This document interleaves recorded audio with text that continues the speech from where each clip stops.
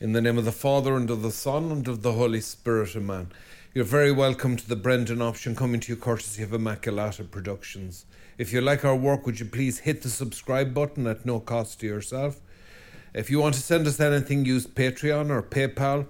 Keep us in the prayers above all. Keep the comments coming. A certain incident that has been in the Irish news lately, and indeed international news, caused quite a flutter. You know what I'm talking about. A priest in the south of the country gave a certain sermon. His bishop reacted in a particular way. You don't need me to recap the story for you at this stage. But a few, I would say, foundational, structural issues were laid bare in it. Not for the first time, by the way. And one of them is this constant confusion, whether deliberate or otherwise, I suspect otherwise, among commentators, a confusion of person and action, a confusion of act and agent. That's a very serious confusion.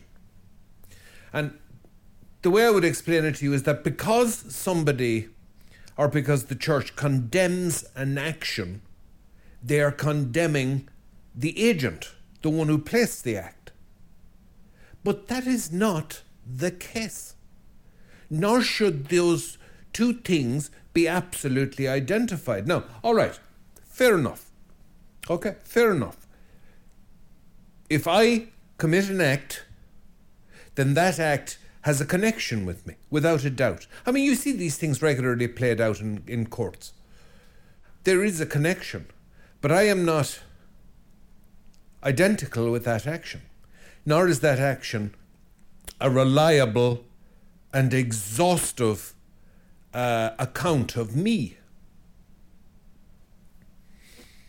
If I keep repeating if those actions are wicked, and I keep repeating them, yes, as the church always told us, it clouds the intellect. It will diminish one's ability to make valid and sound moral decisions. Fair enough, all of that. But for all that, I am not my actions, even though I must own my actions. But they are not me. This is an important matter.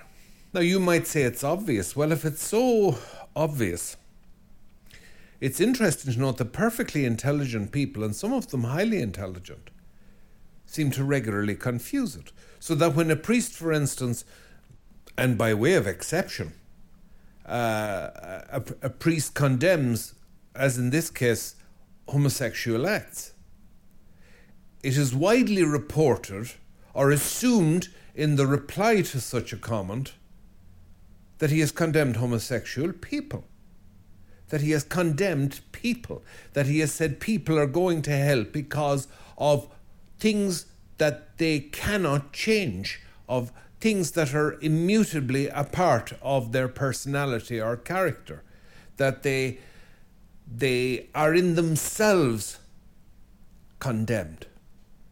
That is not the case. I may commit murder. The court may judge me for murder. The court judges the action and calls me to account for my connection with the action, but the court may not judge me, nor will any court say, even if I have committed a murder, nor will any court say that man was a murderer from his birth. No civilized court will make such a comment. They may well call me a murderer in the light of my having, to everybody's satisfaction, been proven to have committed murder. One murder, let's say. And I may well be referred to as a murderer. And even that is problematic, because it assumes that one act defines a whole person, which is not true. I may deserve to go to prison for the rest of my life. The public good may demand that I be put in prison for the rest of my life. Let's go a step further. I may have to be kept in some form of solitary confinement because I'm such a danger to others. And yet I myself am never judged.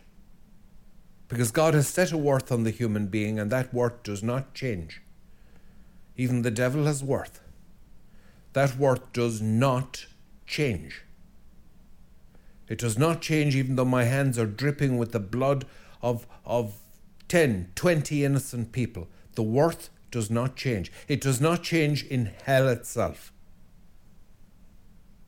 Nobody is judging, for instance, homosexual people, nor may anyone do it without danger of mortal sin.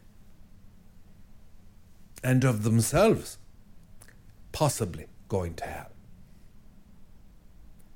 Now, I cannot emphasize this strongly enough because the message just doesn't seem to have got through.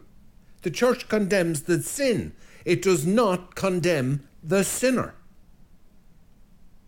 And that includes those who have savagely, viciously, cruelly, and effectively persecuted the church down through the ages.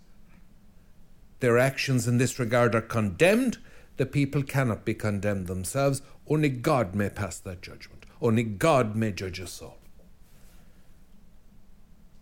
Now, I've gone through what that priest said. I don't see any evidence that he judged souls. Quite the opposite, in fact.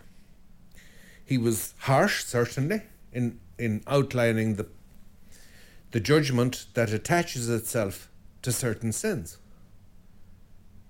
If he was harsh. We have a real problem here. And I think we're substantially to blame for it because Catholicism stopped